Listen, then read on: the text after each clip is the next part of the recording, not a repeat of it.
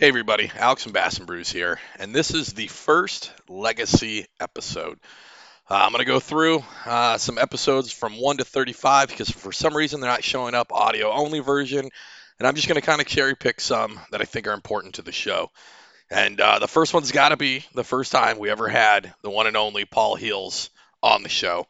Not only at the time of the recording was it our longest episode ever, but this is the moment where I was like, I got to get this guy involved on the show because he is just insane and he's perfect for it. So, without further ado, first Legacy episode, Paul Roberts.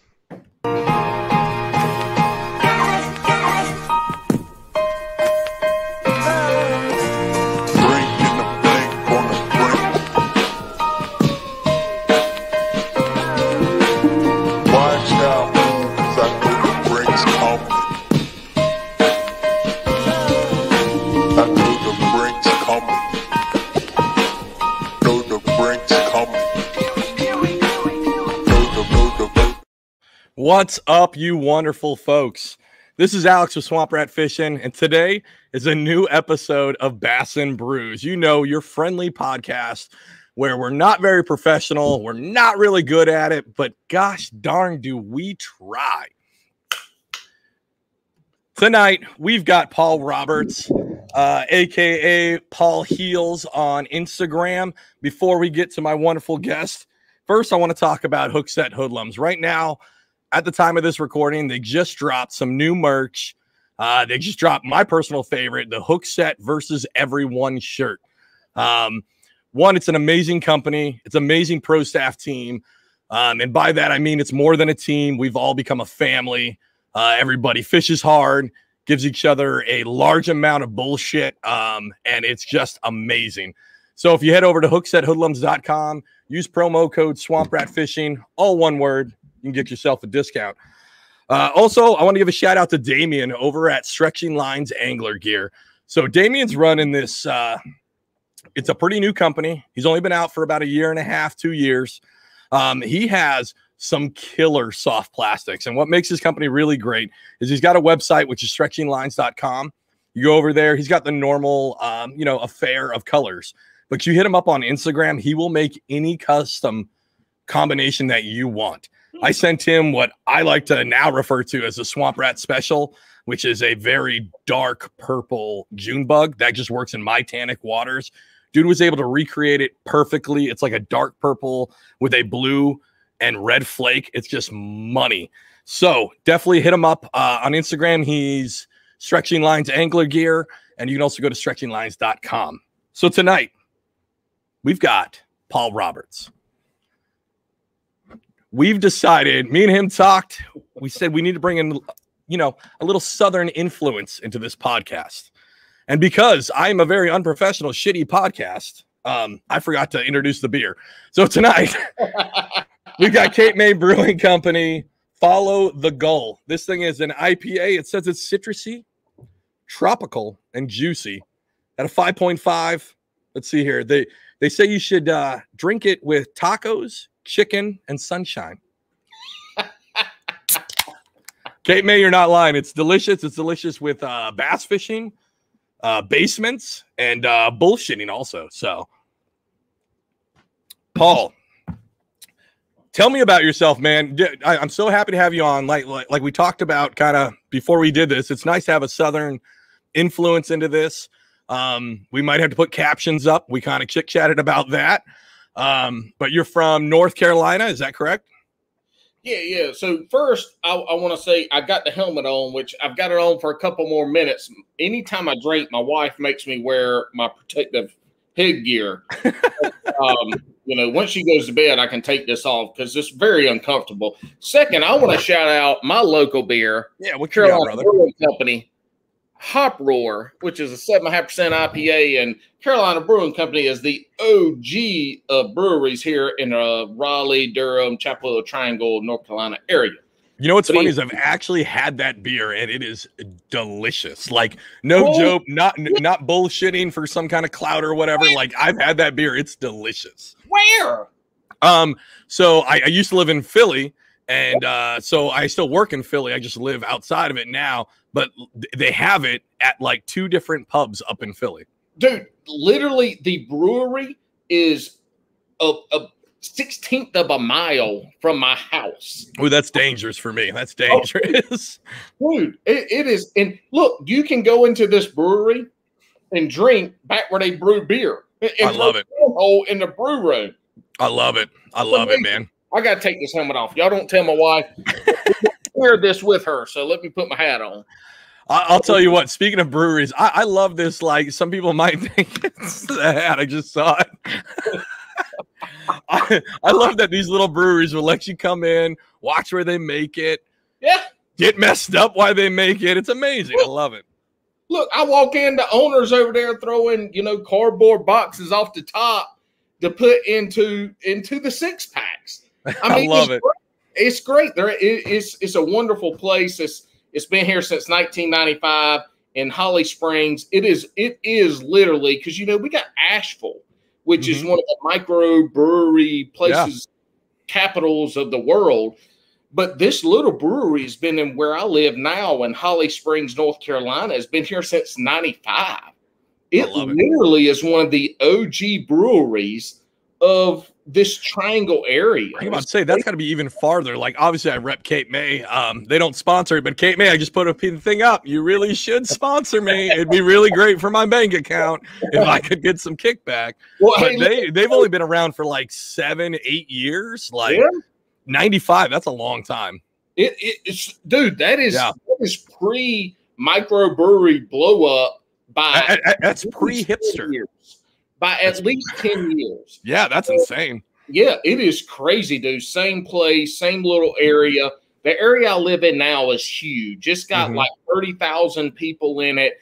But in 95, it had 10,000 people and was an afterthought of the area. So, we want to talk about breweries and beer and people picking a place. It's really amazing. So, anyway, I mean, we haven't got to the questions, but I'll even gush about North Carolina. So I'm in the great state of New Jersey. I mean, I use that word great, liberally. Look, you've got Taylor ham or pork roll. No, and that was a quick fire question. It's not Taylor ham. We're going to close down the interview right now. Or pork roll. It's pork roll. We've got some really good, what we call down here, sub sandwiches. Hoagies. Sub sandwiches. But I didn't mean to interrupt. Finish this. No. I totally get actually the subs. But North Carolina, so the buddy that actually got me into bass fishing, he really he learned on the river that I fish all the time, but he really honed his craft. He was stationed in Wilmington. And all he does is talk about how it is in North Carolina. And I keep telling the wife, listen, when the kids are out of the house, we're moving, and I told her we're gonna move to a nice lake. Well, I said I'm gonna move to a nice lake. I want a nice double wide trailer, and she goes, "Ooh, I don't know about all that." And I said, "Well, sweetheart, at that point, we've had a good run. You just and I'm not saying get divorced." Hold up, time out.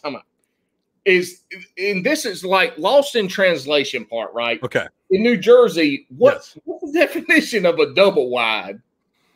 It's is it a tractor trailer you pull behind you on a fifth? No. I want a trailer that I can hang my dirty underwear off of it. You know what I mean? I want to go full trash. I don't want any semblance that you would ever invite me to a nice dinner. That's what I want.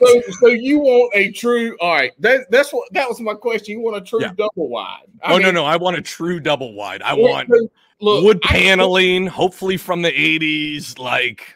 Well, not from the 80s because you're gonna get a lot of mold. But I'm all right with that. I can hook you up with a mid to late 90s double wide. I'll take it, man. It's probably got a brick foundation on it now too. That's fancy.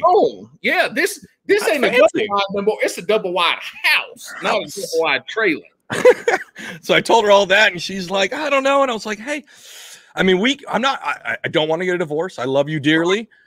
We can meet once a quarter to smush for 4 days, and then I go back to fishing, and you go back to what you're doing. But I don't want to be in that state after these kids." Job. That's what's that? She's a mail carrier, so she's got a good job. That's a good ass job. That's now. Oh, no. We're both sucking off the teat of federal funding and that federal pension. Hey, dude, I used to be a wildland firefighter. So Mhm. I was a federal wildland firefighter.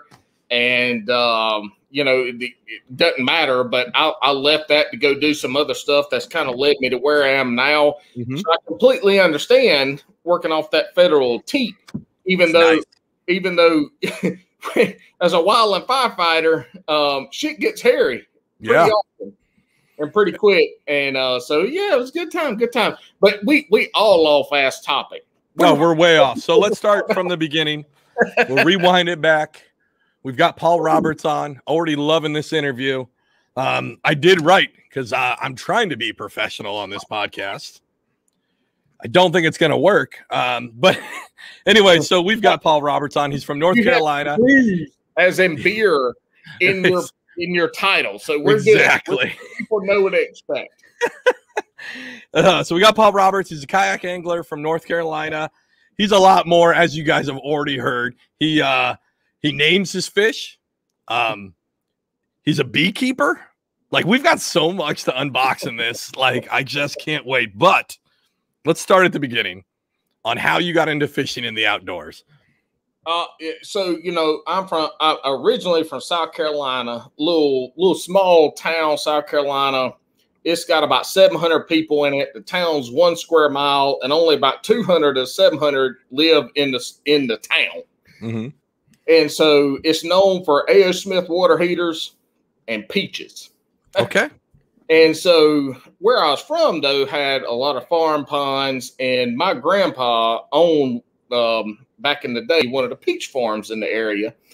And we about to get in some country shit now. Oh, I love it. I've got the closed captions ready. Y'all follow along. So I'm 4 years old, and I want to go fishing. I can't remember why, whatever the reason. But at the farm, we had the hog pond. And it was called the hog pond because they raised hogs. Mm-hmm.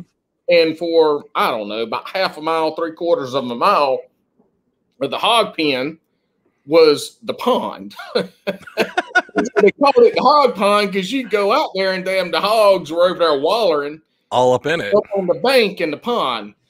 But where I'm from in South Carolina is a lot of longleaf pines, so it's a lot of tannic water. So we got that sweet tea, coffee, black water that's clear, but the fish are beautiful.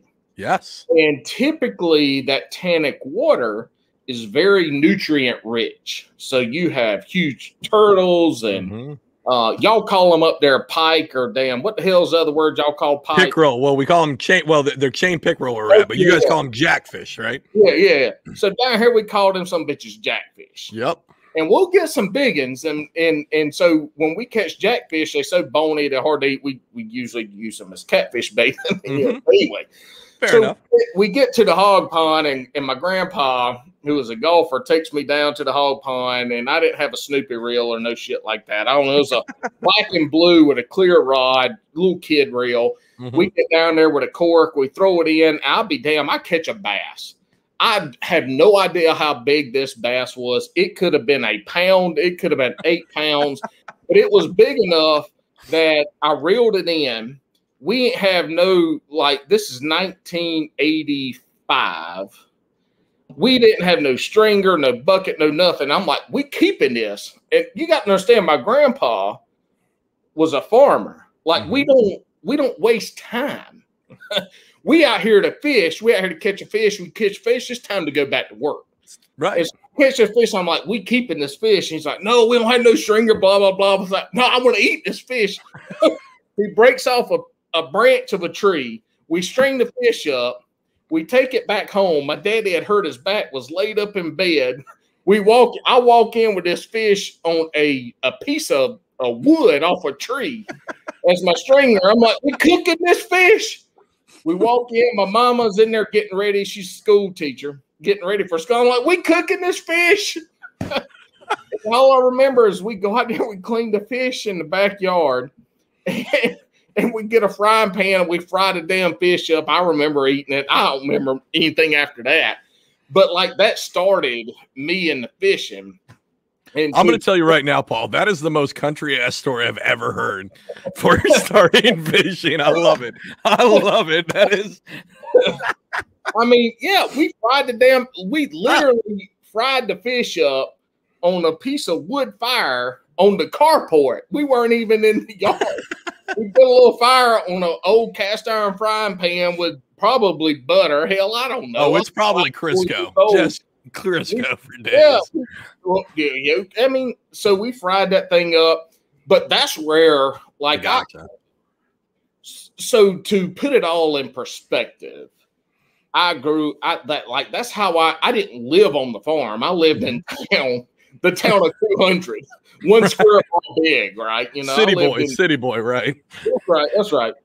But you know, I loved outdoors. I love fishing. That's what got me started. My grandpa, who took me fishing originally, loved to golf, and every time he took me golfing, which was pretty often, like the only thing I could think about, anytime we got around water, I was always down there at the water because I drove a golf cart, ain't golf. He was drinking and golfing and playing with money.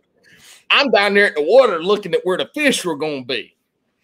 And so, but my daddy, on the other hand, he didn't know shit about fishing, but he went and bought us this little jacked up John boat and this little motor, and me and him would go out and fish. And he had a buddy through his work that was a good angler. And matter of fact, we say, why the fuck we fishermen?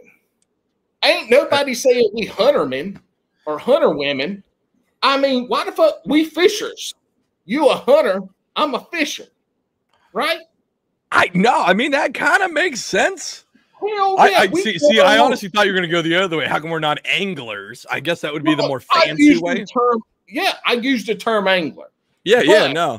I was thinking today, we hunters, right? Ain't we fishers? We should be fishers. Hell, we gonna start that shit tonight. Listen, I blame it on the fly fishermen. I blame it on the fly fishermen. If anybody knows this show, even though we had Big Nasty on last week, fly fishermen can eat a dick, and it's their fault for why anybody thinks we're douchey. So, speaking of some past. Y'all go check out Lockwood Fishing. Lockwood. An amazing beard. And my man has that northern accent like nobody's business. But go check out his latest post today, which have been 6'9". And you can see where his beard came from. It's from his buddy Aubrey's side cuts. I love Lockwood. It's going to be great. So this is going to come out. And then, you know, it's funny. So, Paul, you haven't seen it yet. I got Big Nasty coming on. He's actually coming on at time of recording in 2 days, right? So him and Lockwood probably like 2 months ago met up, and it was the most amazing story. Like, they only talked on Instagram like twice. And then so Big Nasty rolls down there, and Big Nasty's like he's a big Filipino cowboy from Connecticut who fly fishes. And he goes down. Cowboy from Connecticut, who fishes. Yep. Holy shit! It sounds like an absolute star to me. Yep. So then he goes down to Crumpton, Maryland, with Lockwood, who is this man. He's become the mascot of Hookset. This dude is unfiltered, uncensored, tons of knowledge. Yeah, and follow him on Instagram. I love him. Dude's awesome.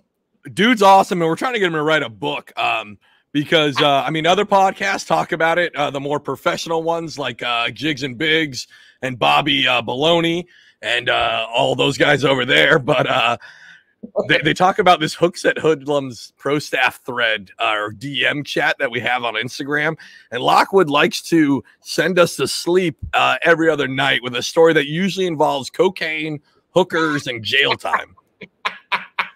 It's insane. So they hooked up like 2-3 months ago. Of Hookset Hoodlums. Dude, Johnny Cash would blush around this man.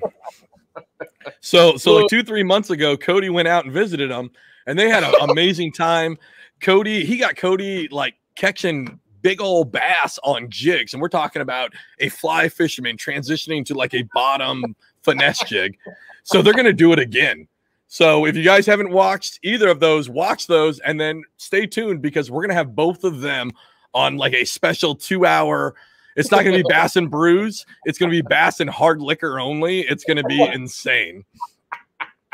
Have me on a guest for the hard liquor because look, I can drink a 750 Evan Williams Green Label in no time, but it's a good time in no time. If that right. Makes sense. No, it's listen, the last time I drank hard liquor on this podcast was the Wild Bill episode.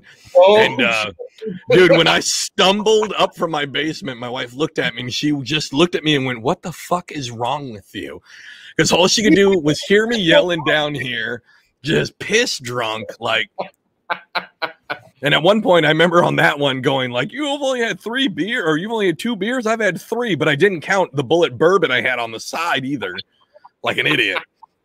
Look. So today, Wild Bill put a post on there, and if y'all look through my Instagram, you'll see transition pants tagged. And so today, Wild Bill put a damn like this shit together of his kayak and him doing all this shit, and then he had swim shorts on. Yeah, now he had Crocs. I like that Crocs. Crocs with no Crocs. socks. That's my hashtag. It can be 25 degrees outside. I'm wearing Crocs with no socks when I go fishing. I don't wear none of this damn wetsuit, dry suit shit. I wear the least amount of possible. Hold on. You're also in North Carolina, so you don't need the wetsuit, dry suit, any of that. Bro, 22 degrees in North Carolina is the same damn as 22 degrees where you are. 22 degrees is 22 degrees. All right. I have fished numerous times. I wear Crocs with no socks. I wear my transition pants. They pants when you need pants. Transitions. Hell. And then I usually wear 3 layers of clothes. Like, I'm cold as shit, but here's the deal. This is the way I look at it. If you fall in the water, the number one thing is to get out the water and to get the land. Correct. And so you're wearing all this shit and you fall in the water, it's hard to get up out the water. And then you got to take all this shit off. So, like, my big thing is when I see dudes who are like, "Hey, I'm prepped for cold water," and then they put on waders, and then they get in a kayak. So funny. Total again. Sidetrack. This is going to be the episode of Sidetracks. 3 months ago. Motherfucker. I'm a tangent. I love it. So 3 months ago, I worked a SAR case. If you guys don't know, I'm in the U.S. Coast Guard. So I worked a SAR case, and this guy was out in his Hobie. Maybe we'll get to that. Maybe that boat's just a disaster and for douchebags as well. I don't know. We'll see. But he was out, and he went to go take a piss out of his Hobie. And he was in the inlet, just off of the inlet, and he took a swell, and he fell in while wearing waders. So this guy, he's super lucky. He was able to grab the side of the Hobie, but he couldn't get up because the waders filled up. And it was an outgoing tide, so he started getting taken out of the inlet into the Atlantic Ocean. So we got him about 1.5 miles offshore.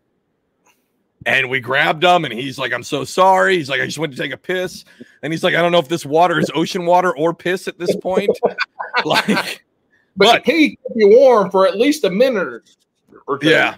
People got to be careful with them waders. So speaking of Hobies, so you're a kayak angler. What do you run for a kayak? And how did you get into kayaks?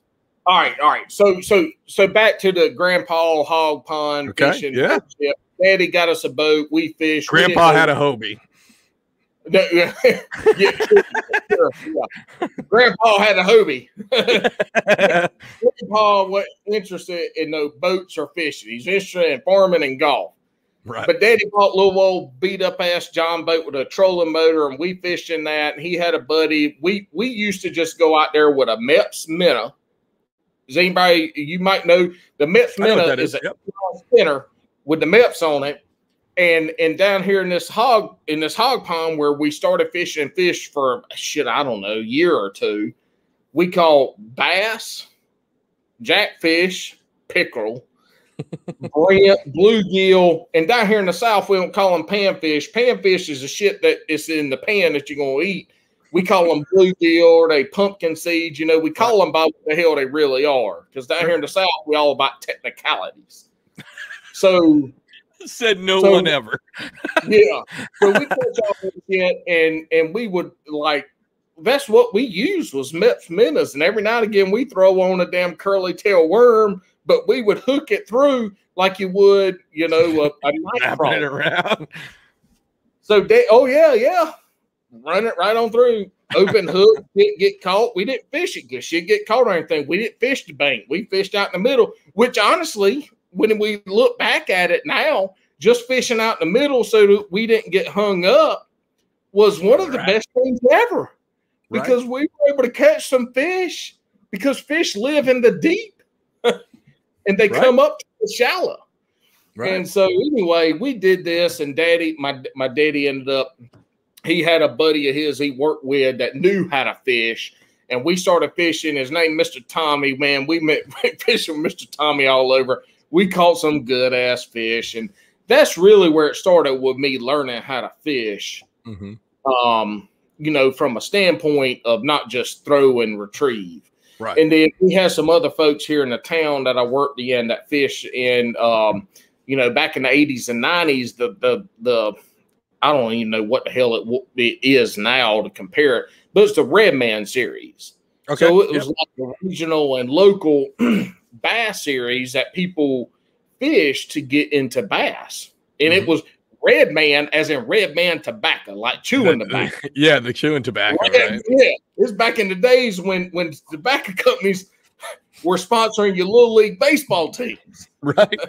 The Marlboro Marauders. That was actually the name of my little league team.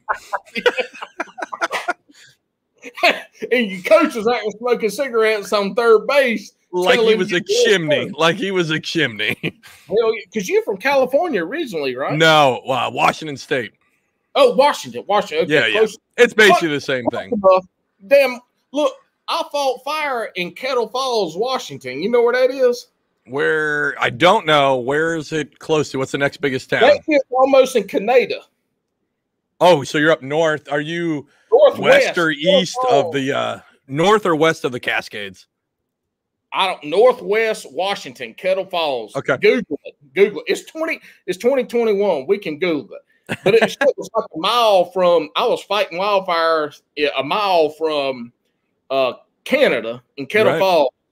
And then by the end of the detail, we were in Hills Canyon, Oregon. Oh, shit. Okay. I think I know what fire you're talking about, too. That was, yeah. It was, I don't know. This would have been 2008. Anyway, see, here was a tangent. So anyway, Grandpa hog pond, Daddy fishing, Tommy fishing, Red Man fishing. I fished every little farm pond known to man where I grew up. Had permission to fish them all, fish some lakes with some buddies here and there. And like my dream was to be, a professional fisherman and fish. And I played sports all through high school, had an opportunity to go to University of North Carolina to play football, which I went and did in 2000. And so when that happened, that cut out pretty much all of my fishing. Sure. And so 2000, I think it was 5 or 6, done with football, finishing up college. It had been 2004. And I joined a local bass club as a non-boater, the only non-boater in the club, and fished with them for a couple years. And during that time, I graduated college. I was a police officer. And then I went from being a police officer to being a wildland firefighter. Okay. So all this shit took me down to, in 2008, South Carolina, back where I grew up. So I'm fishing. I got a little bass boat. I'm fishing.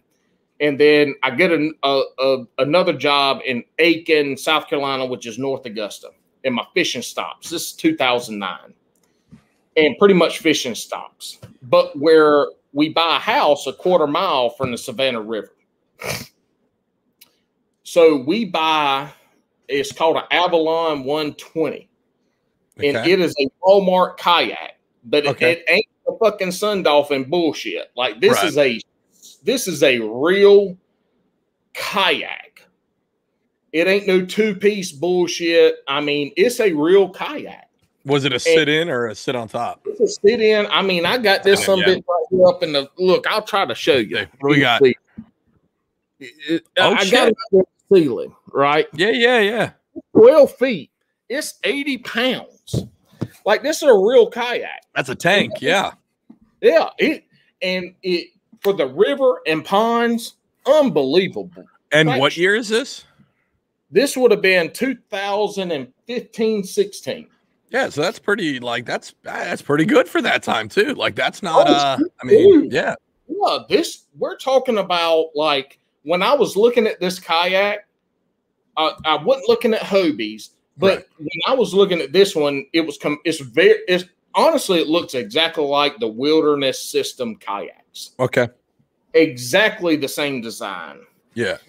So I buy this just to go in the Savannah River for us to kayak. We bought that, and we bought my wife a 10-foot or 12-foot Sun Dolphin sit-in because we could take both kids in it.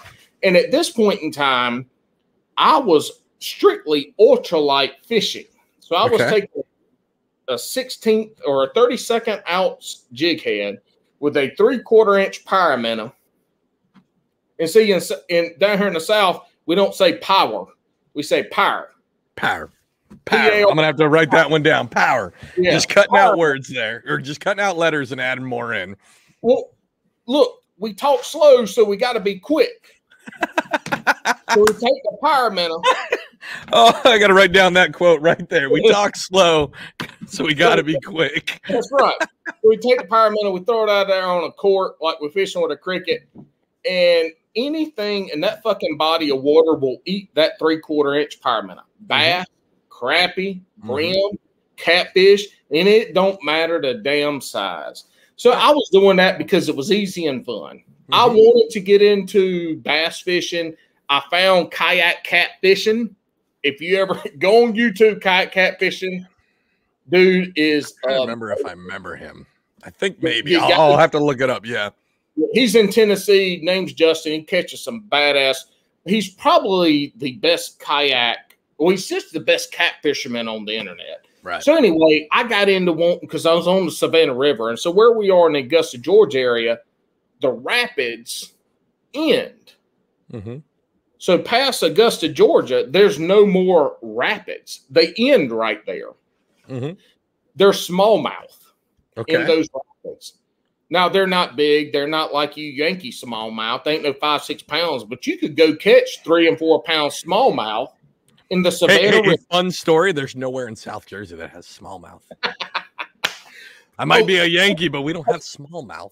Hey, speaking of that, make sure we come back to Do You Know Ike? And I got a reason for it, but just remind. Remind. So anyway, we do all this shit. We got a small little they built a railroad track, and where they built the railroad track, they had to dig out a borrow pit. They dug out this borrow pit. Right behind my house was a pond. So I just did ultralight fishing because it was fun. It was something easy for the kids. Hold on real quick. You said borrow pit, like a sand pit? Yeah, like a borrow pit. Okay. Yeah, borrow pit.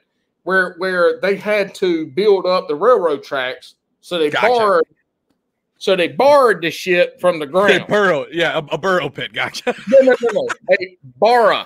A borrow pit. I gotcha. Borrow, not a burrow. A burrow inquires that they went under the ground. They burrowed under the ground. That's a good point. They borrowed it. So they dug the dirt up. They borrowed it. They just took it for a little. They dug that shit up and moved it to the side. They borrowed it. Because in the South, you don't ever take nothing. Right. You just borrow. You borrow it. My neighbor, if I want to go next door and I go to my neighbor, Miss Elena, I'm like, Miss Elena, let me borrow some Crown Royal. And say, yeah, come on. You can. I borrowed a Crown Royal. I poured it in my cup. And she's gonna get something. It might not be Crown Royal. It might not be Crown. I mean, I bake artisan sourdough bread and cinnamon rolls. She's probably gonna get cinnamon rolls in return. So wait, hold on. Let's take a time out here. Everybody at home, let's get our checklist correct about Paul. So we've got a college football player at UNC, correct? We've got We've got a woodland firefighter. Wildland, sorry. And then we've got police officer. We've got the newest one, which is now artisan bread maker. Well, that's not the newest. I've been making some artisan. Well, I mean, in our story of Paul, we've just now found about artisan. So, I mean, listen, I'm going to have you on for the next one, and we're going to do a bingo sheet, and we got to figure out where we got to put our squares. Look, and people could just randomly guess shit that I've done and probably be right.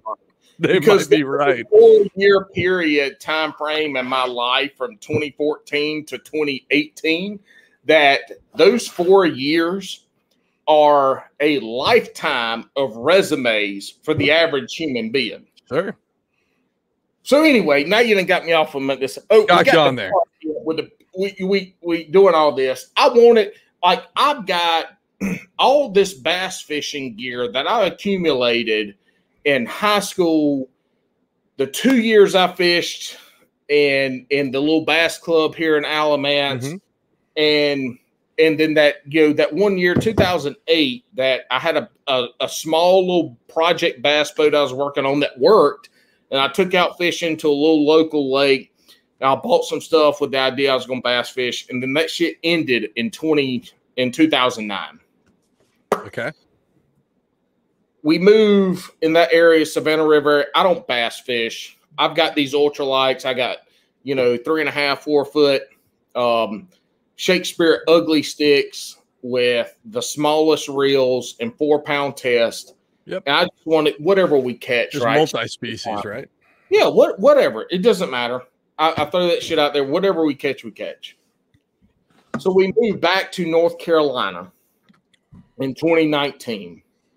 And in the area we are is, if you're familiar with bass fishing, MLF especially in this year and then 2 years ago, where I live, we got Jordan, Falls, and Sharon Harris. Yep. And so we're talking about not Falls, even though Falls got good bass, but you're talking about Jordan, which Biggins 3 years ago when that set of whatever record they have. Sharon Harris is known for huge fish, even though we're going through some transition shit here the last 3 years. Anyway, I go out and ultralight fish in 2019.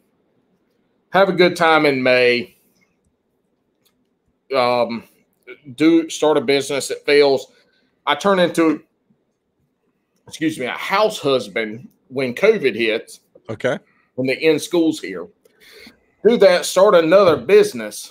And the end of 2020, December, I go out and I take my little Avalon 120 out to Sharon Harris to bass fish some. Like I literally pull out reels from 2008 that have all monofilament, right? Been relined since then. Like I go out and I just want to start bass fishing. And then I'm looking for bass clubs that accept non-boaters and make contact with a couple people. Some don't have non-boaters. Went out fish with a guy. And then somehow, I don't even remember how at this point, I came across kayak fishing. I'm like, motherfucker, I got a kayak. Right. Right. I got a kayak. I got rod and reels. Shit. So I start looking at, I tell my wife, I'm going to start kayak fishing.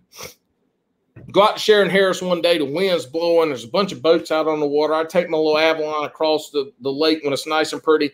On the way back, it's like the fucking deadliest catch. And at this point in time, I wasn't no life jacket. That bitch was in the back hatch. It wasn't even a hatch. It's under the back bungee cords. Right. Like halfway through the lake, I can't stand up in the kayak. It's too skinny. Right. That was the biggest problem with the kayak too. Like, I love the kayak, but every time I had to fucking piss, and I drink a lot of coffee and water, I had to paddle to the shore to go pee. Right. Do you understand how long that takes? Dude, I had a paddle kayak and I had to do the exact same thing. I had the Ascend 10T and I could kind of stand in that, But God forbid I've got the pecker out and a stiff wind comes by, I'm overboard noodling for snapper turtle at that point. Yeah. I couldn't even kneel in mine because my pecker's too small to reach over the edge. But anyway, it sucked to stand up to have to pee, and I drink a lot of coffee and water, especially in the morning. So I'm paddling across, and the kayak doesn't have a rudder, but it tracks straight like as a pond and river kayak for $500. If you want an entry kayak, go to fucking Walmart and see if they got that Avalon, because I ain't lying, that bitch is good. Now the dry hatches ain't dry, they wet as fuck. But they Walmart dry. Yeah, it paddles fast and straight. It's a great kayak for ponds and rivers. But you get in Sharon Harris, and that's big water, and you're in the deadliest catch, and your nose is going under waves. Like it ain't for that shit. So anyway, I'll start telling my wife, look, you're good. I want to condense my life into family, my business, and fishing. Like not all this other shit. And so I get a Hobie 14. So you went from the $500 I mean, not the Walmart special, as I like to call it, right? That's like the 8-foot sun dolphin, where I see the dude with an 8-foot sun dolphin. He's got a black pack on the back with 12 rods, and I'm like, what dude? Maybe like you need to upgrade, right? But I mean, you had a good Walmart, and then you went to the Cadillac, like you went to the Escalade, all the way to the top. So there are ponds here locally. There are ponds a couple hours from here and in between that are heavily grass laden. And so I did my research. Yep. So this was this year, the beginning of this year when I started looking. So we're not talking about we're not talking about 2 years ago or anything like that. I mean, we're talking about pretty recently. Right. And I wanted the Hobie. When I looked at it, the stability wise, and not just the stability, but the deck width. How much deck, the storage capability in that front hatch, all that stuff. But honestly, what sold me on the Hobie and what the main reason I went with it is that fin system. There's not anybody that will argue the propeller system versus the fin system in grass. Okay, there you go. Yeah. Like I'll argue it so grass, you're absolutely right. But so do you have the 360? Do you have instant reverse? I wish. I've got catch a fish and go down there and try to do your shit. Yeah. I got the 180. Now, I fish in heavy grass, and I know that the Hobie's better because of the flutter kick, right? You learn your little flutter kick. I have found that instant reverse for me makes up. So, I mean, for people who don't know, and for some reason, if you're listening to my shitty podcast and you don't kayak fish, what are you in? I'm in an Old Town Topwater 120 PDL. Okay, so a badass fucking boat. Yep, it's kind of like me personally, I think it's Hobie, and then me personally, I think it's Old Town when you count their warranty and everything else. Like I know a lot of people like the Wilderness System ones and the Jackson ones, and some crackheads like the Vibe ones. But when it comes to pedal kayaks, that's kind of where I think it's at. And I think for me with the Old Town having that instant reverse. Because if anybody's been in that kayak, when you set into a fish, one, you lose so much leverage compared to a boat. Like if you look at those guys on bass boats and shit like that, like when they set into a heavy fish, you're watching this bass boat move. And then it's even like 3 times as much when you're in that kayak, right? So me being able to set and then instantly move in reverse to one, help secure that hook set, but also to move that fish from cover so I don't spook the rest that are in there. For me, that's what sold me on an Old Town. But you are absolutely right. I cannot run it through the thick stuff that I'd like to go into. I actually have to pull that drive out because it gets caught up. It's a prop system. Yeah. And so, you know, when it comes down to your kayaks and all that shit, I mean, you get a kayak that fits your needs and what you do. 100%. Yeah. I mean, I think that really, dude, you made it like, it all depends. Again, like where I fish, I do fish grass, but I fish tidal rivers. Like that's River X is my jam. And guess what? Tidal rivers aren't chock full of grass. You know what I mean? Because it's fucking tidal. Like shit's going to move. I know where those grass pads are at. I can position next to it. I don't need to slog through it, but have an instant reverse is a huge point for me because I have to fight the current. I have to, you know what I mean? But you're 100%. And I think even back how well you remember that first kayak, like it doesn't matter what you guys get, like get on the fucking water. Like I think that's the biggest thing, right? Yeah. And as somebody that came from fishing and got into the kayak world, I didn't want to get into a Sun Dolphin because I had done the reviews and I knew right away that wasn't what I wanted. That wasn't what I wanted to get. Mm-hmm. So I spent the extra money to get what I got, and it worked well for me, even though I wasn't bass fishing.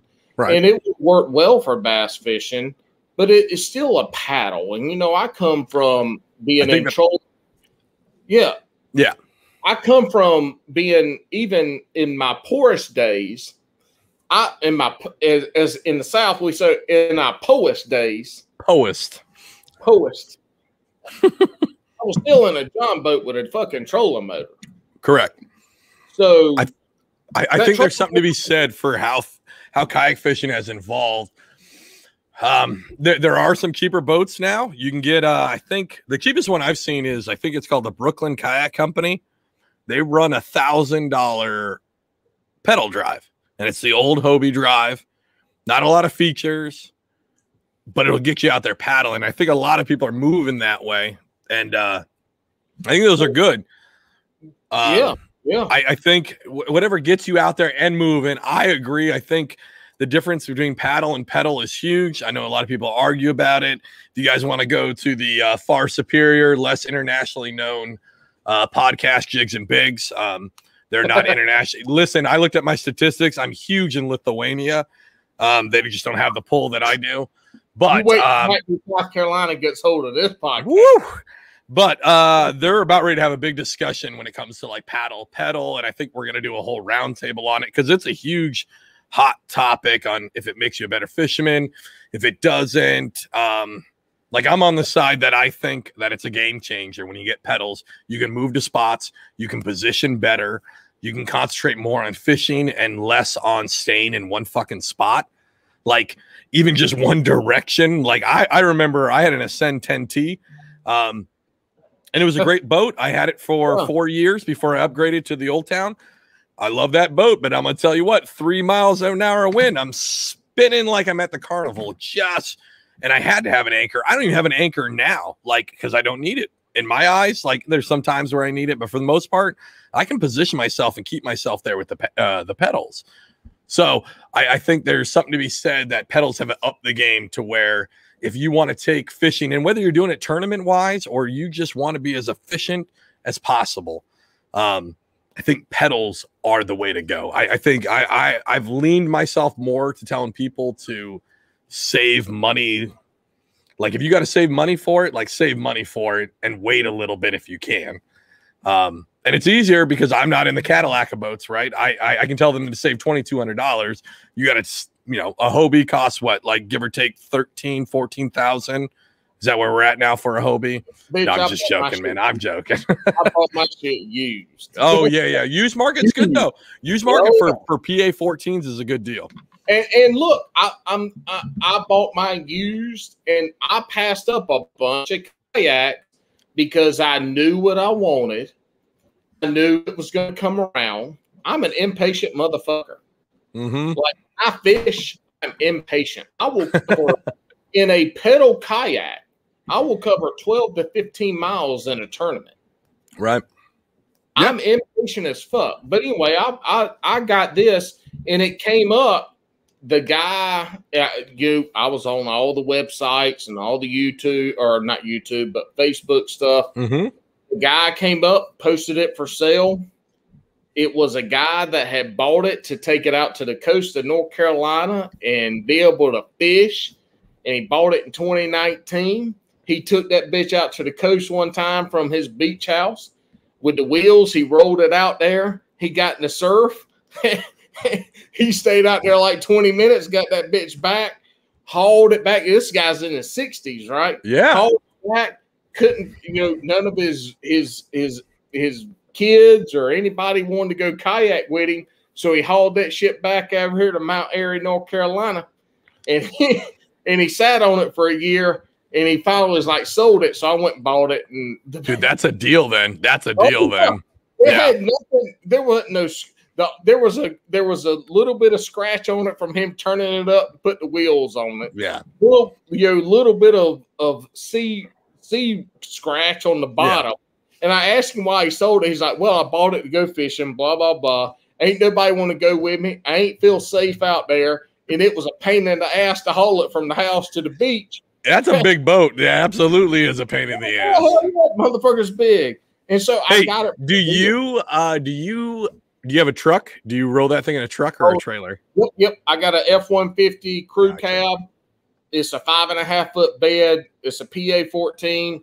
I put it in the bed, and the guy gave me, if you go to the kayak shops, they got 2x4 racks. Mm-hmm. And on the 2x4 racks, they have the little pads that the kayaks sit on. Mm-hmm. So this is how little the boat was used. He had the padding that they gave him when he bought it. So, I put the padding on the front handle that goes into the back of the bed. So it's secure, because when you ratchet it down, it's secure because it's got the little padding to go up against. Right. And I haul it, no T-bar, no shit like that. Yeah, that was a big thing for me on why I didn't go with something bigger, because I have an SUV, so I have to car top mine. And the top water is still like 70, I think it's 78 pounds without the drive, like totally bone, nothing. It's 78 pounds. So. And you got the 10 or the 12? I had the 12. Oh shit. So that's lighter than I thought it would be. I thought 12 would be up closer to 100. Yeah. No. Once you get up, that's going to be your Predator series for Old Town. Now it's called the Big Water. Yeah, those ones get up to 100. So the top water is supposed to be lighter. Yeah. So the Predators are the same weight as the Hobie. Absolutely. They are a direct competitor. They're only like $500 less. Like, that's Old Town's direct competition with the Hobie is the PA-14 to the Predator. Now, Big Water. Well, they get up to 14 foot too. So there's a Big Water 14. Yeah. So, but I bought the Hobie. So what it came down to me, and I researched all these a lot, spending that money. It came down to the fin system. Right. Because I like the farm ponds that I would be fishing are in the grass. I like shallow water fishing, all that stuff. So it fit what I wanted. And it is more efficient. That drive system is more efficient. And coming from where I come from as a person and as an athlete, like when I paddled with a paddle, buddies would go fishing with me. I would take buddies because when we put in the Savannah River, we would paddle up to the rapids. Right. And it wasn't a bad paddle till you got to the rapids, and then it was rapids. And now you could get in some places, you could walk it up. It was a lot of work, but typically you'd want to go in the water that was deep enough to paddle. More efficient. I would have people go with me on that shit. Like, I called it at the time that I was making these posts on Instagram back in 2018 or whenever it was. I called it paddle like hell. Hashtag paddle like hell. I like it. And so I would get up there and paddle, and the buddies that would go with me would be fucking half a mile down the fucking river. And I would paddle back to them and then paddle back up. And, so it's the same thing with the Hobie. there's a buddy of mine. I say a buddy. He's a guy that fishes here locally in North Carolina, Justin Faircloth. He's actually fishing down in Possum Kingdom now. I'm about to say I think I just saw his name. Yeah. He's like top 30, right now. Yeah. At one point this morning, he was at like 60-something inches and in first place earlier this morning. That. Wow. I saw that. Faircloth's a very he's a big name. He's a good angler. He's from this area. He's a good angler. So I haven't been competitively kayak fishing until this year. Mm-hmm. And we were lucky here in this North Carolina. We got 2 different leagues, clubs, whatever you want to call them. Right. And so the second time I fished with Justin, we're in this lake and we go like, look, I might not be first when it comes into length in, weigh in, but I'm gonna be motherfucking first out the damn. And you're winning the blast off. There ain't nobody with a motor or a pedal kayak or a paddle kayak that's going to keep up with me. Now, I know I think Greg Blanchard's got one that goes 6.5 miles an hour. But, I was going to say, so you say that and you do the tournament deal, right? I'd love to do tournaments, maybe in my future.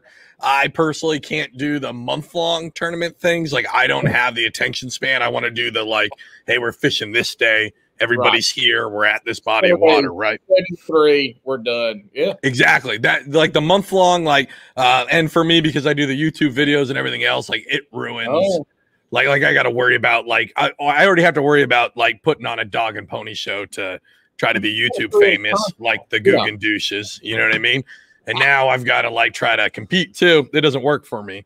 But you mentioned something interesting. So I know this is, for me, I'm very conflicted on this. So I know that like KBF and some other trail series they're super lenient on this motor rule. What is your take on this kayak motor rule? I think that, so, you know, you hear a lot about in the kayak world here recently about them like, all these leagues need to get together and have a certain measurement standard and these standards and this and that. And I don't, that's not going to happen. That's why MLF is here. Okay. Right. So, but wouldn't you say the measurement standard in kayak fishing has been established, right? Like they've kind of dropped the hog trough. Well, yeah. But what I'm leading to is the motor versus non-motor. Okay, sorry. Right. And so we've got three main kayak tournament series, BASS, and they're main because it's bass. Yep, absolutely. I mean, game long, but it's fucking bass. Yep, absolutely. KBF, which is the OG. Yep. And then we have Hobie. Hobie BOS, yep. Right? So Hobie has the non-motor side of it, and I think they do that a lot because it separates them from that KBF side that allows everything. So for me, when it comes down to the motors, is there an advantage? Yes, and the advantage isn't getting from A to B. It's getting there quick. Right now, most motors are 3.5, 4 miles an hour. Right. Somewhere in there. Well, I can average in my loaded ass, big ass PA. I can go 4 miles at 4.5 miles an hour. Right.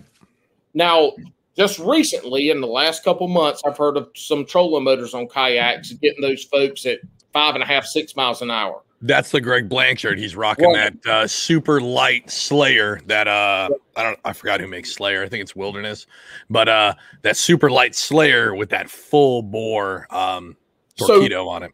So that's where you get into a from point A to point B. But what the motor does is it gives those people with a motor an advantage on covering water and being able to run farther. So let's say their motor gives out halfway through the day, but they were able to run 10 miles and only have to pedal or paddle back 3 miles, where I'm not going to make that kind of run because I know I'm not going to make it.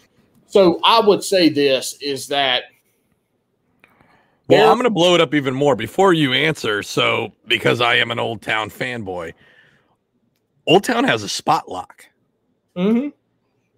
No other kayak has that. I mean, that gives a direct advantage, and where now you don't have to worry about anchoring systems or anything like that. You load 2 lithium batteries in that thing, which it comes stock with one. Now you've got a full Minn Kota spot lock where it ain't moving. Like, you can fish in current. You can sit offshore and fish in one spot, because I feel like I like the spot. Like, I feel like in engines or motors in general open up deep offshore cranking, which is something that not a lot of people do in a kayak, because just that general movement is going to move you off the spot, right? Like, you deep cranking at 20 feet or whatever is going to move you off the spot. But competitively, if you've got spot lock, I feel like that is a game changer. It does. And again, that's where I think that the kayak world comes into it, and at some point evolves into a 2. When we think about major, right now we got 3 major trails. Right. It's going to go into 2. And this is, and so one's going to have motors, one's is not. Right. Pedal and paddle in one, and motors in the other one. Manual mobility versus motor. But the Hobie 360 is a spotlight. It's a manual spotlight, but you can do very similar, the same thing. Now, you can do it, but you have to pedal, you have to coordinate yourself. Old Town cheats to where you have a remote, you click and you say, I don't want to move. That's just great. But I think it's awesome, but I personally don't think that should be in tournaments at all. Me personally, on my end of this, I think that there should be no motors at all on any of them. I think you should be manual power only, and there should be 2 divisions. There should be paddle, and there should be pedal. And I personally don't think for competitive fishing, motors for kayak should not be involved. The sport's not big enough to separate that individually yet. I agree. It could get to that point, sure. It could get to that point. It's not big enough to separate non-motor.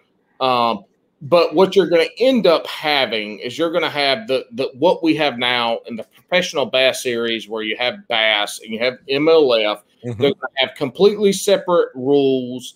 They're not going to work together. They're going to be competition, and you get to choose. And that's the big thing. Is like, Derek Brundle, for instance, to my knowledge, and I could be wrong, but to my knowledge, he doesn't fish OBBOS. Right.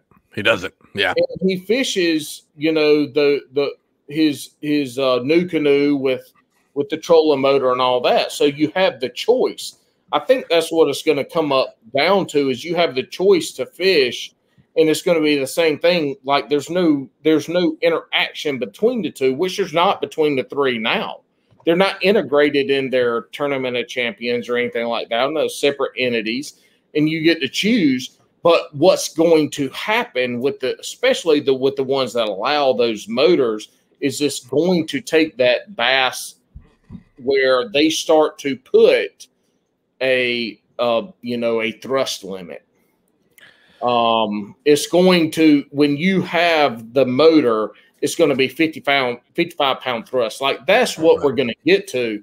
But there's not enough money involved. There's not enough publicity. You're going to have So where I'm worried about, you're right on all of that. Here's where I'm worried about, and you're talking about there's not enough money, there's not enough publicity, that the sport needs to grow more.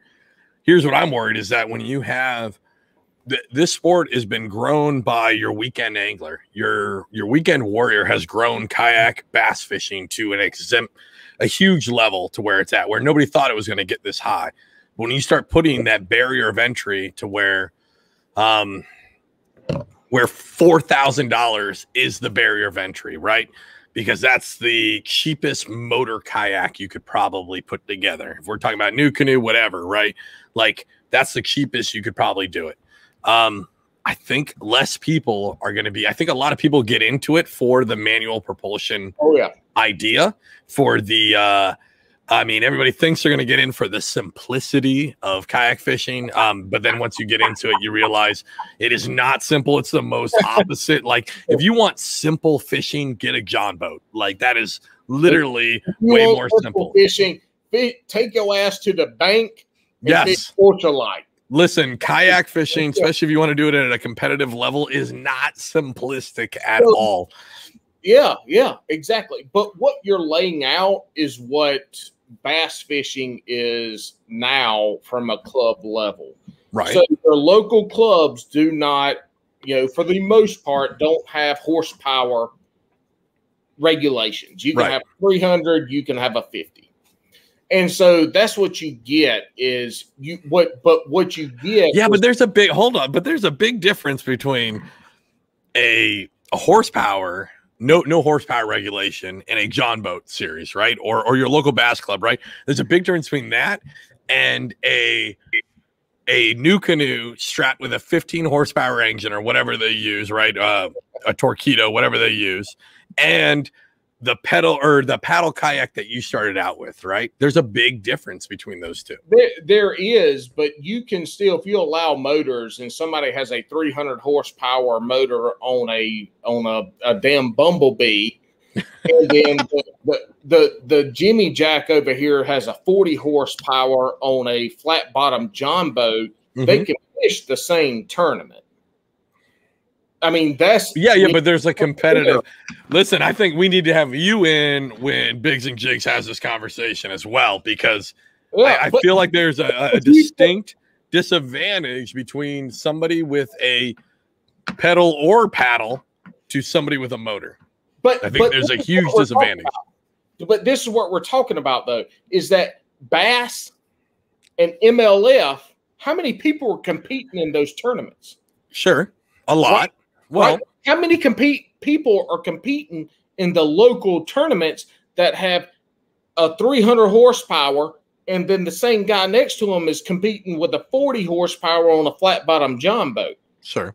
So what we get, we're not in the kayak world. We don't have that discrepancy between the quote unquote elites, right, and our local fishermen. I mean, they're all open series basically, right? Like exactly. But I think because it's such a grassroots community, yes, that when you start showing that you can't compete unless you're up here, equipment wise. Yep. While the only way it's going to grow is if everybody down here competes. Like, you're not going to grow unless everybody, the 30 to 40-year-old old dudes jump in their bullshit kayaks and get out there. That's what is actually going to grow the sport, not a dude in a new canoe with a full-on Minn Kota, or not a new canoe. I don't mean to shit on them. I mean, I think they're shitty boats, but they can suck it. Good thing I'm not sponsored by anybody.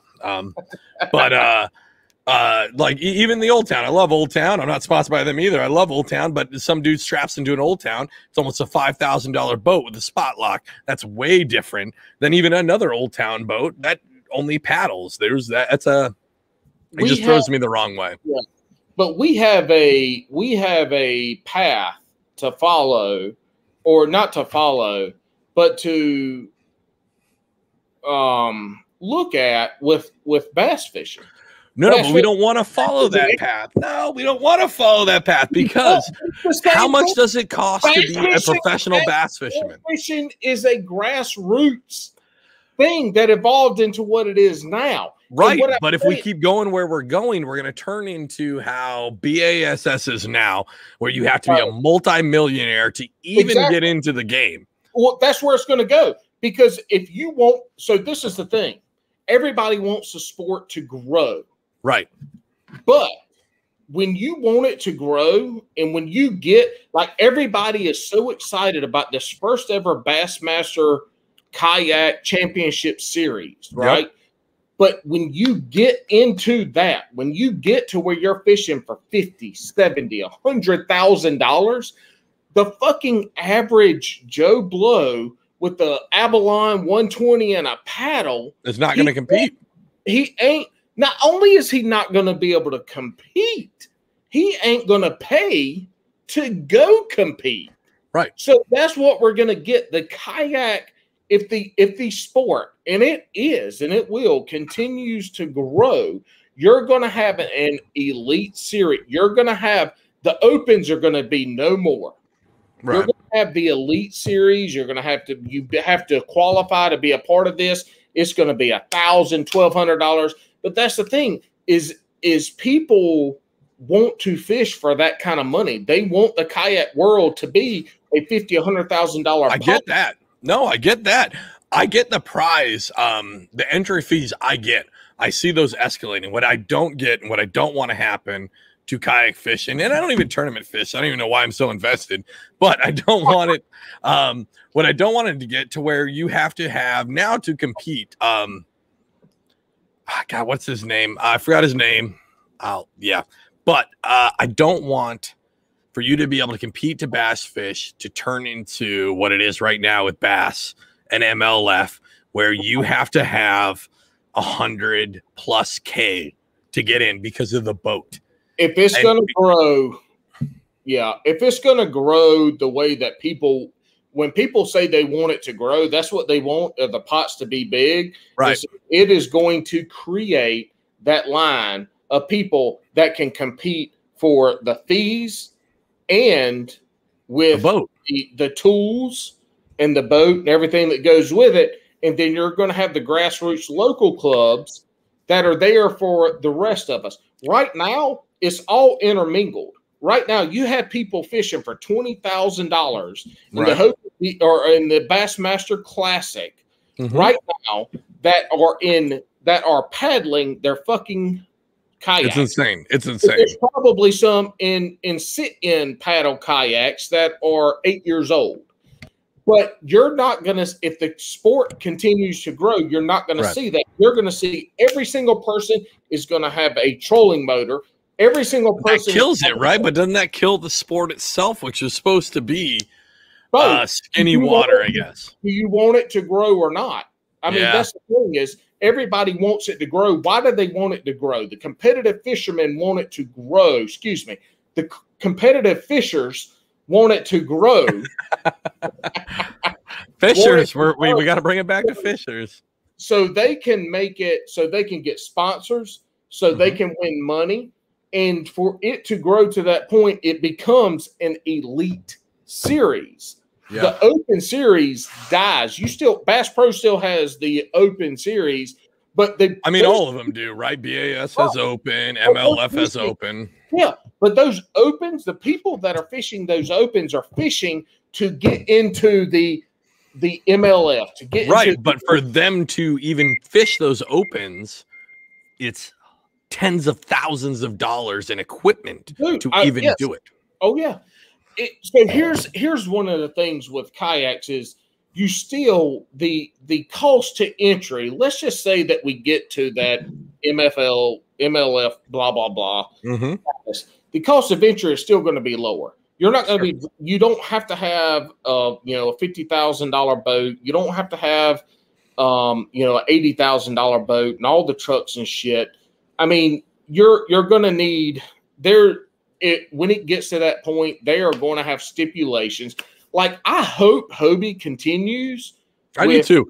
I actually think Hobie's doing it right on their series. Yes. Yeah, and I think so.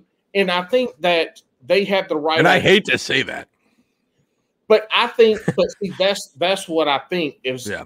If Hobie continues with the manually powered, and now when money gets involved, 2 years, 4 years, 5 years from now, that could change. I don't think so, because I think Hobie has zero.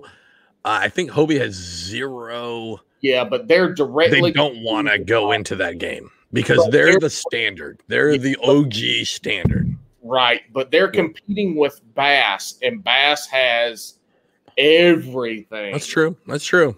So it'd be interesting to see what happens in a couple of years, because you're right. Bass has everything, right?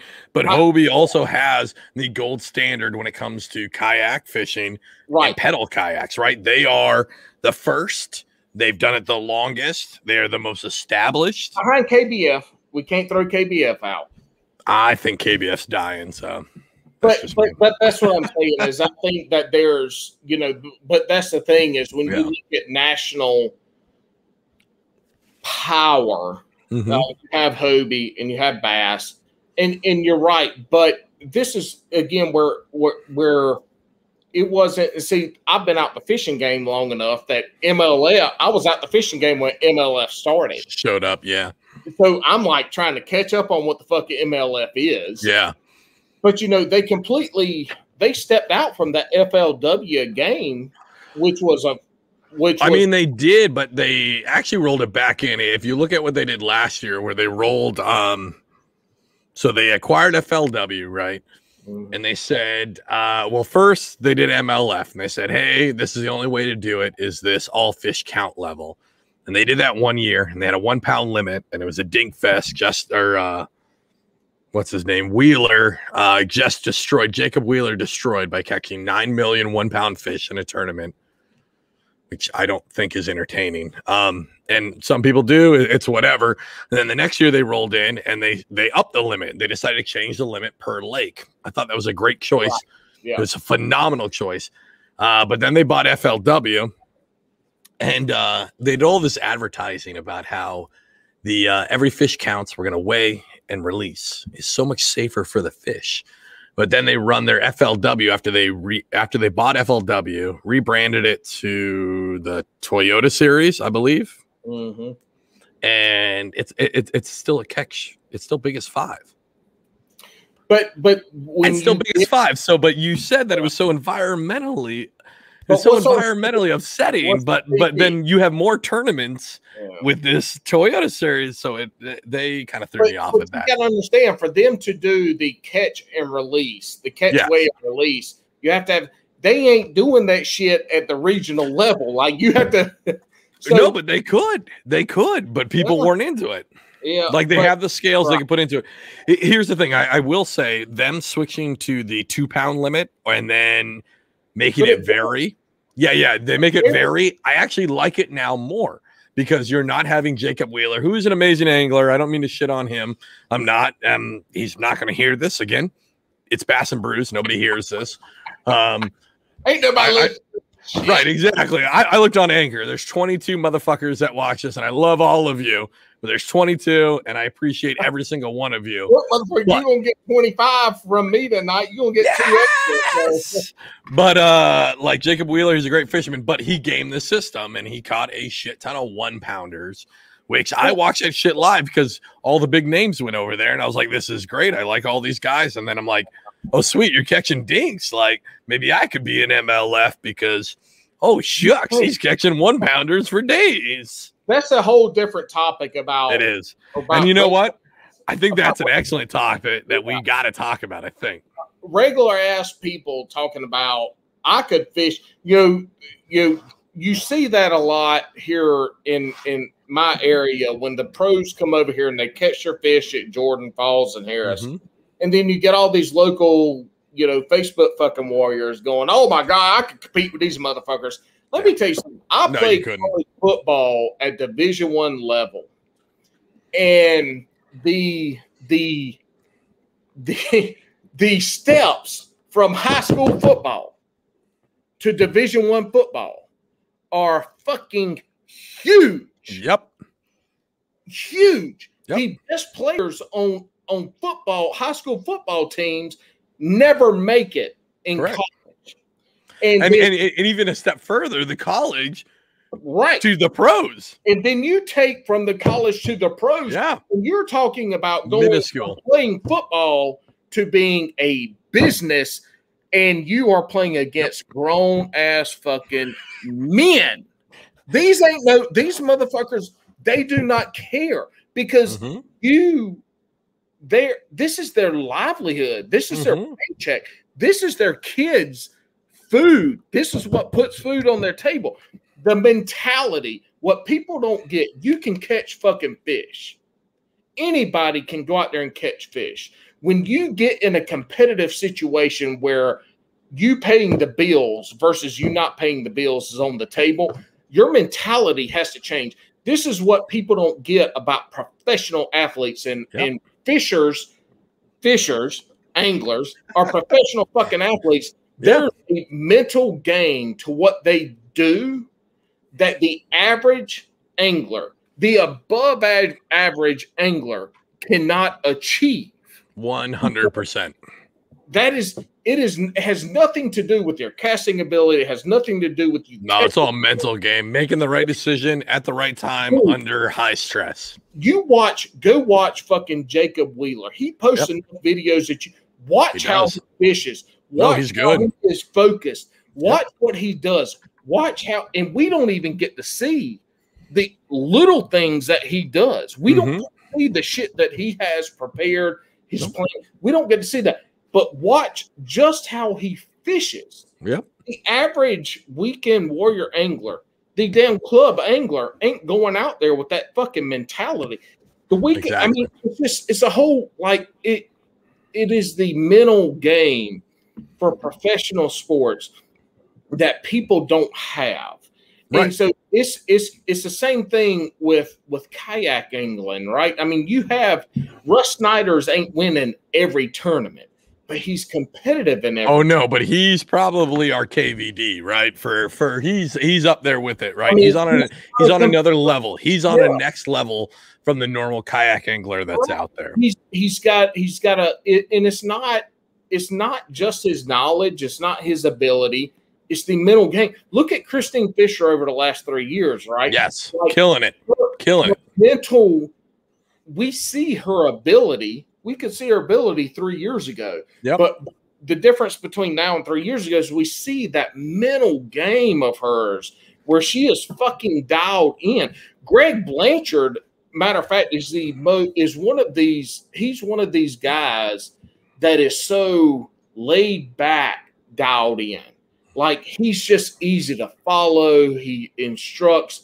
Yep. The dude is dialed fucking in. Watch him fish. He gets to a grass bed and he throws a jig. I love watching him fish either Great Lakes or the Delta. Like, watching him fish those two fisheries. They're completely different, but it's such a fucking clinic on both those fisheries from a kayak. It's so amazing.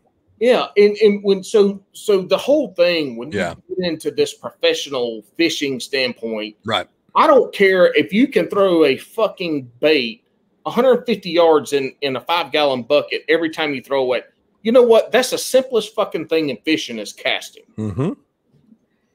How is your mental game? How are you when you're not catching fish? How are you adjusting? What are you doing? Where are you thinking? Where's your mind? Like, that's where the greatest athletes of all time separate themselves, is the mental game. Michael Jordan, one of the greatest athletes ever, that was what he did. He created situations for him to compete that didn't even exist. Yeah. Like, I love to fish. I love to bass fish. I hate just fucking fishing for fun. Right. I hate it. I don't want to fish for fun. I grew up an athlete. I'm an athlete. I want to compete. Like, I need some kind of competitive atmosphere in my life. I compete with my wife on all kinds of shit, and she's better than I am at all of them. But I'm damn sure try to beat her. But, like, I fish to compete. Like, I don't fish to be top 5, top 3. Like, I just started fishing these local tournaments. I just got into kayak fishing, just got back into competitive fishing. I fucking fish to win. Right. Like, if my goal is to be top 5 in AOI, right. If I win every fucking tournament, I'm going to be top 5. Like, my goal is to win. I fish to compete to win. So when you look at it, and we can take this back to going to the, competitive, the motors versus not. It's going to end up being, in the kayak world, it's going to end up being, I think, the Hobie BOS, manually powered.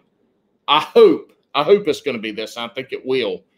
Versus, BASS, KBF, whatever it is, in the powered side.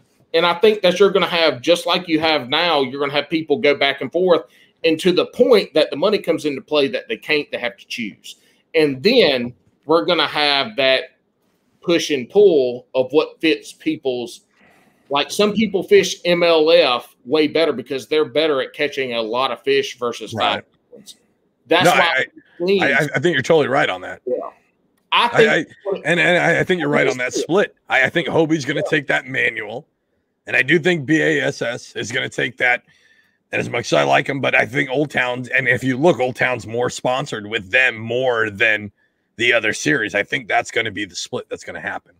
But what comes into play, which one or both survive, is the money that's going into each one. Exactly. Both of them might not survive because of if it gets to that point that there are TV rights involved and marketing rights and all this and that. One, in my opinion, is going to survive and one's not. And it's going to be the one that creates the most excitement with the people that want to watch it. I don't think kayak fishing gets to that point. I don't think it gets to the I don't either. MLF point. I think right now, partly because of COVID and the cost to enter, it's not at the peak right now. We're getting there. But I think over the next 5 years, it starts to go down. I think you're going to see clubs go down from these big clubs go down from 120 anglers and 70 anglers. They're going to go to 70 and 30 again. I think in the next 5 years, you're going to see these local clubs. Jesus, go online right now and look at some of the kayaks for sale. It's a huge supply and demand problem right now. Right. People are selling kayaks left and right. So I think that in the next 5 years, we're going to get down to the levels we were 2 years ago. It'll even out. You're going to have a professional series that pays money strictly because of sponsorship. Not the TV, not radio, not social media, strictly because of sponsorship opportunities. You're going to have Berkeley sponsoring Russ. You're going to have elite series with 20 or 30 people. It's going to be there. But where we are right now, I think, is the apex. Okay. I can see that. From the local side. Right. I think that's going to. I think we're at the apex and it's going to go down, and we're going to be like pretty much what BASS was in the 90s. You're going to have a strong local feeder system that kicks out some good anglers. Right. Go into up to the elites, and I think that's actually where it needs to be. I think that's where it needs to be.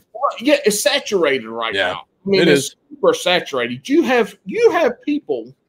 You said you've been fishing, 6 years now, I think you said? Bass fishing since 2016. So actually only 5 years. So yeah, close enough. Yeah.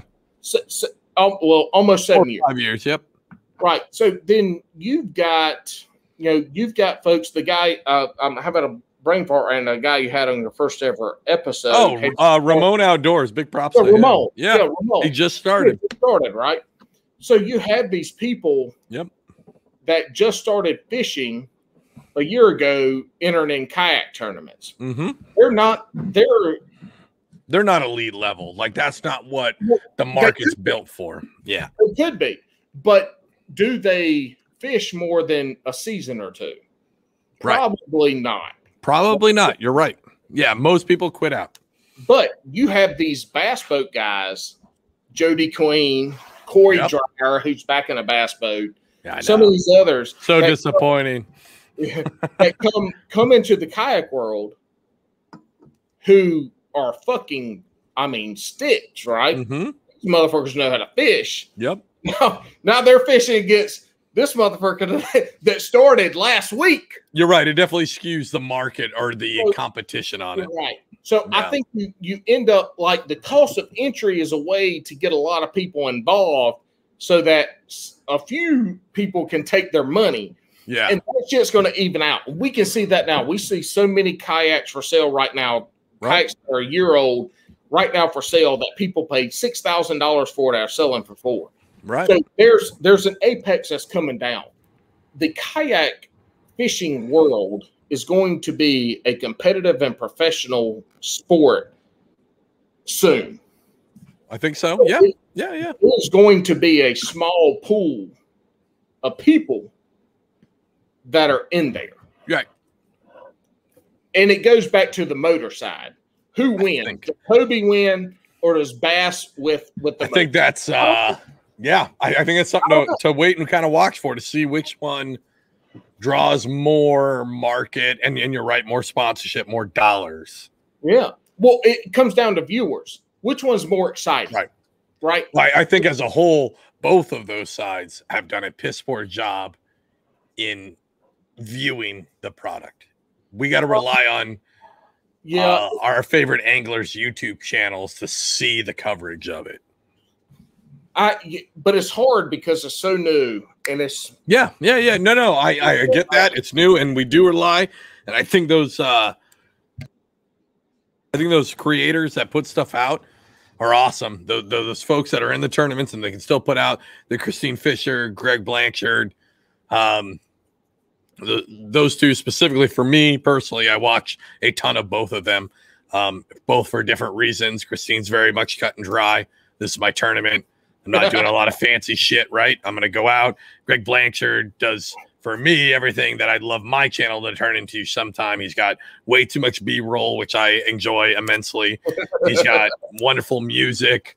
He's got bullshitting around a campfire, and then he's got killer fishing. That's what I'd love my channel to be. See, but that's the thing, is that's where some of the bass people are right now, is that your successful people from a money standpoint are the ones creating content. Yes. You have the new generation showing, and a lot of older generation learning that it's not just, especially during COVID, it's not just your tournaments that are going to drive your sponsorship sales. It's going to be your YouTube. It's going to be your Instagram. It's going to be your other social media outlets. I think Brandon Polinick is a huge one. That guy, his YouTube channel is amazing, and it's blown up huge.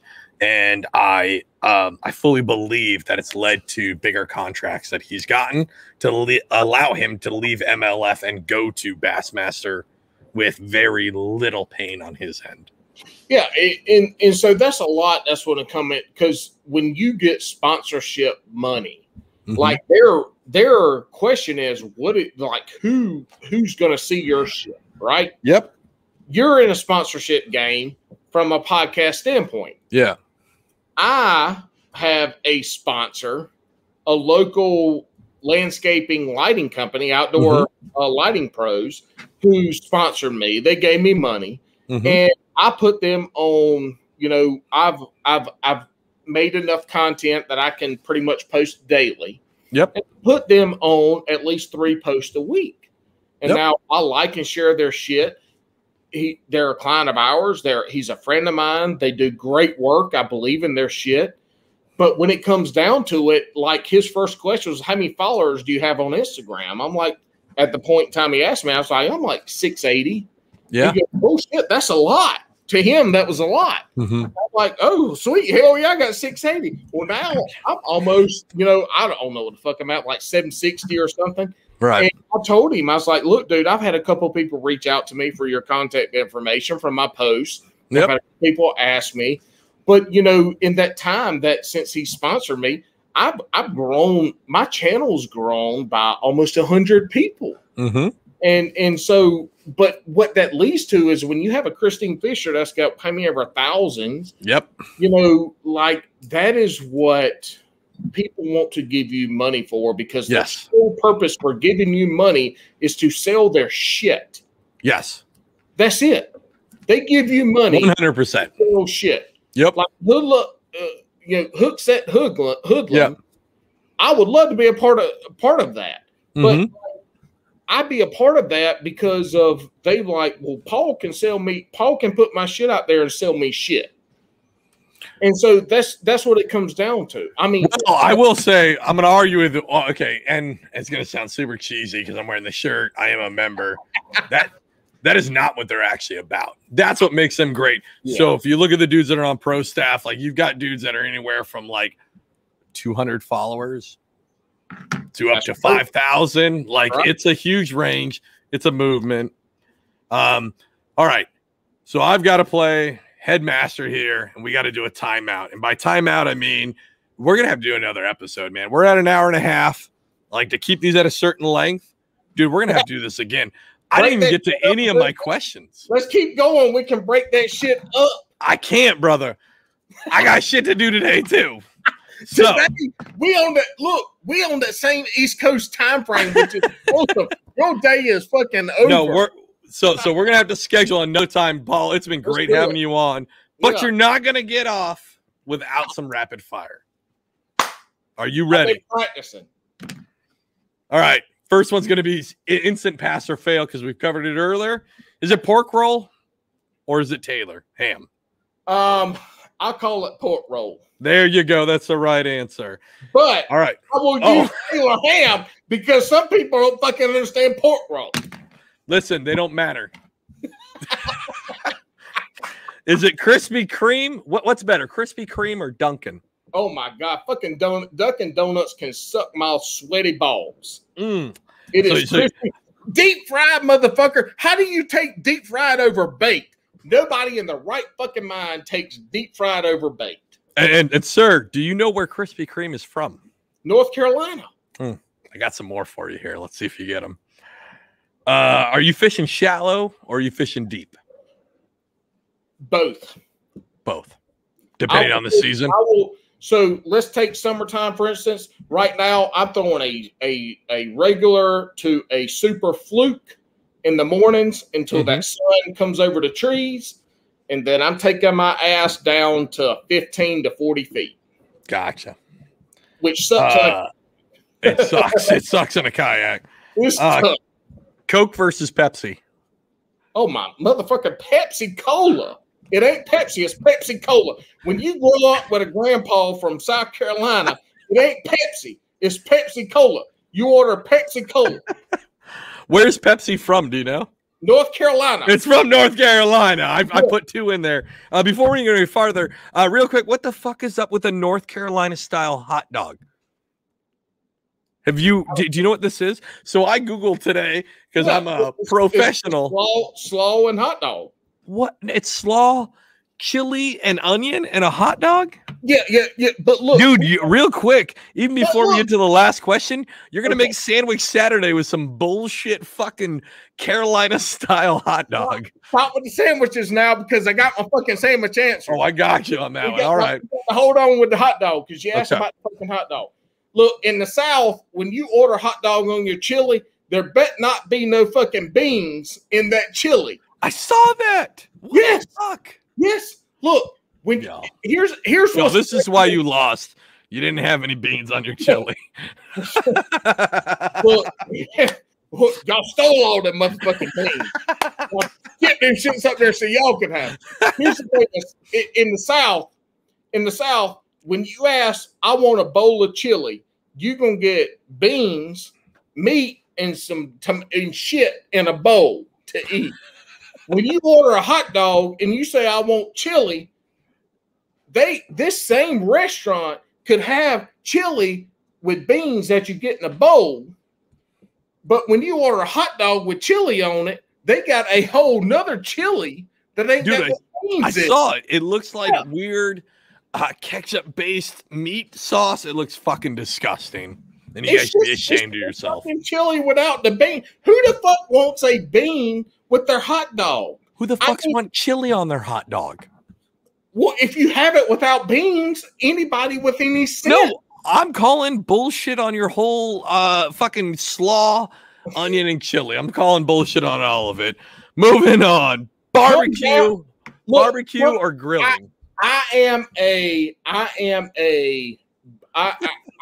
a barbecue connoisseur. I can cook you your hot dogs, your hamburgers, your pulled pork, your brisket. You come on down here now. Bring your children, bring your wife. Y'all come on down. We'll do a live podcast in the garage over here. I love it. A little teeny thing. We'll do that shit and we'll cook. So go ahead. Barbecue versus grilling. Oh my God. I think this is one of the main reasons we almost started talking. Because I was like, oh shit, there is a difference. Which one's better? If you invite me to a fucking barbecue, I'm showing up expecting beef and pork on a fucking grill. No, you mean beef hamburger and a pork hot dog, right? No, not even remotely fucking cold. Like, I'm you invite me, Paul Roberts. This happened my freshman year of college in North Carolina. Like, I grew up in South Carolina. It's North Carolina. It's like, hey, Paul, you want to go to a barbecue? I'm like, fuck yeah, hell yeah, I want to go to a barbecue. We're going to drink beer and eat pig. Have a good time. I show up. They ain't got no beer. And they got a tabletop grill the size of this fucking helmet on a cooking hot dogs and hamburgers. And I'm like, where the fuck's the barbecue? Like, this is right here. I'm like, this is grilling. So when you grill, you cook hamburgers, hot dogs, chicken wings. Barbecue ain't a verb. Barbecue is a noun. Barbecue is shit that you eat. You invite me to a barbecue, I expect meat that's been cooked more than 8 hours and eat.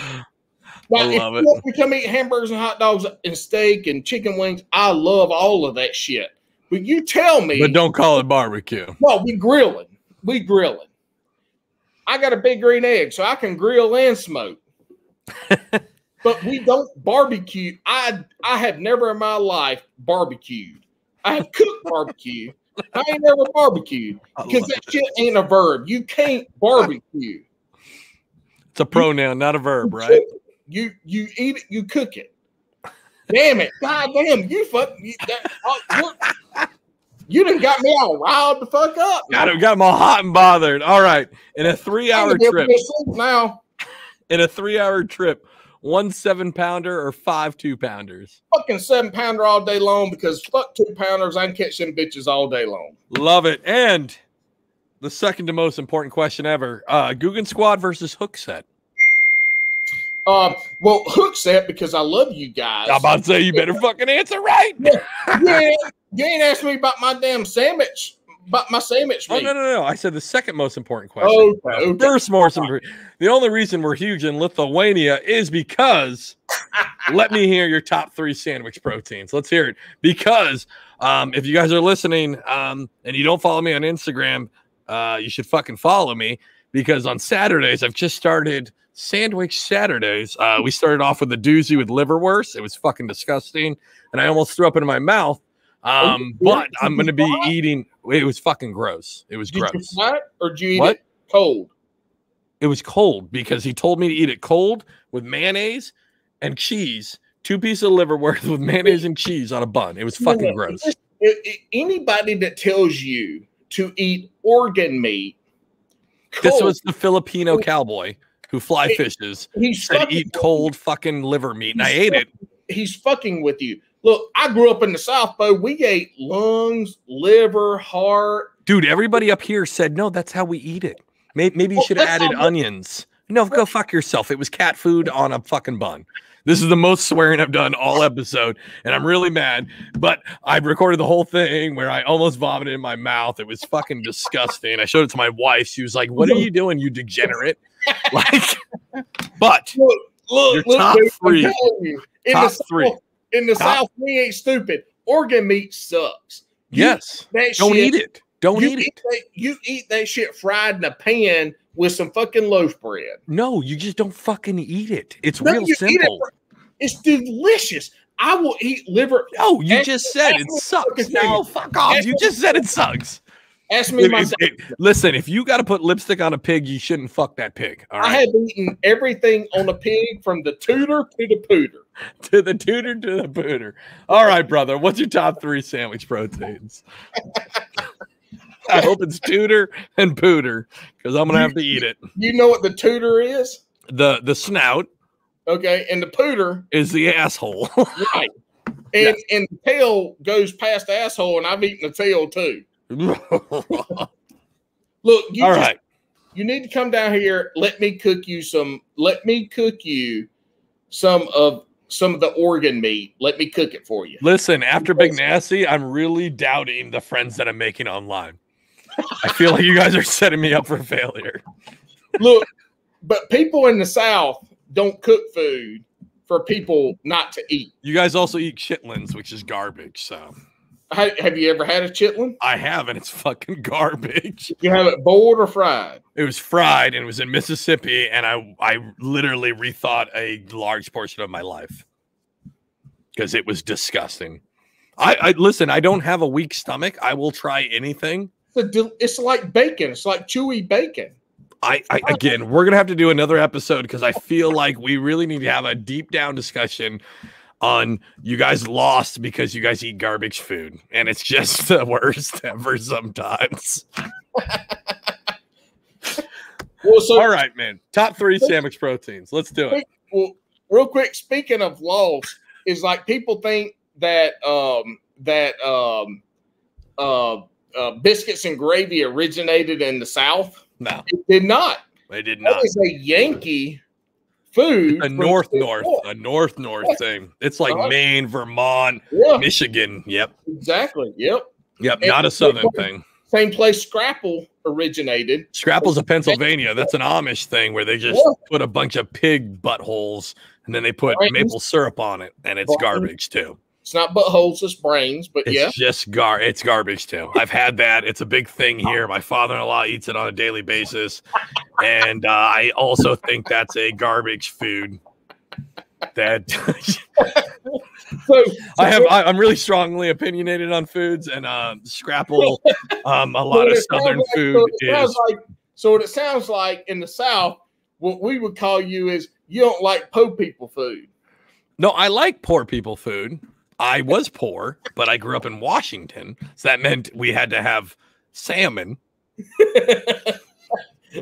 Look, if you call it salmon, we don't call it salmon. Oh, you guys call it salmon.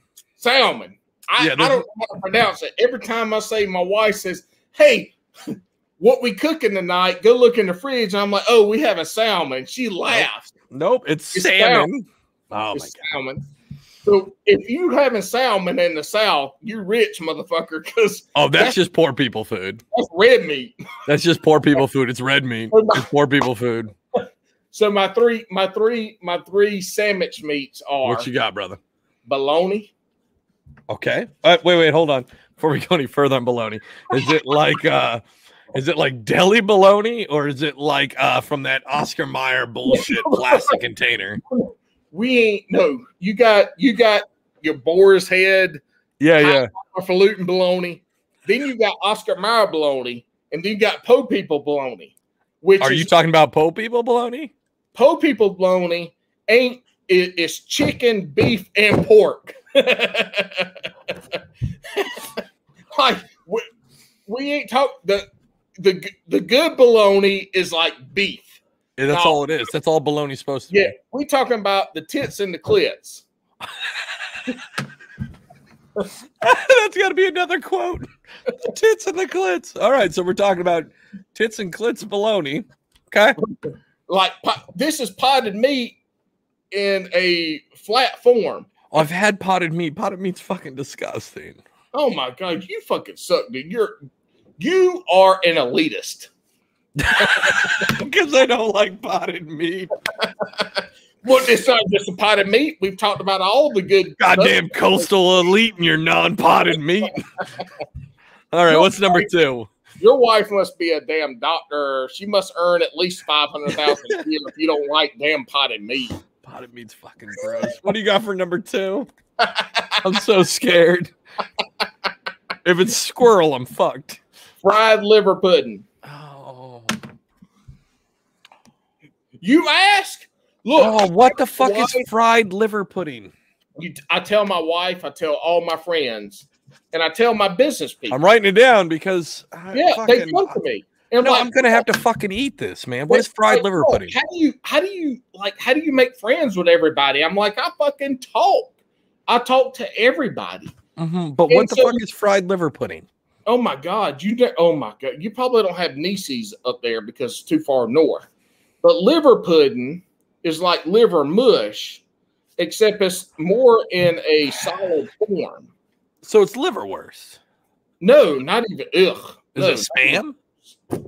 Oh my God, no! Spam is like the tits and clits of bologna. I love spam, but Dude, spam is delicious. I spent a lot of time in Hawaii, and those motherfuckers know how to cook some spam. Well, you don't even know how to cook it. It's delicious. People just have they have a. Oh no, we make musubis at the house like twice a month. You know what a musubi is? It's like a spam sushi roll. So you do rice, you do spam, teriyaki sauce, rice, and then you wrap that bitch in seaweed. Oh my God. And then I can also make it where you make a rice scrambled egg mixture. So you can make a breakfast roll out of that bitch. So good. So if you ever want to know how to cook spam and eggs, I'm pretty good at it.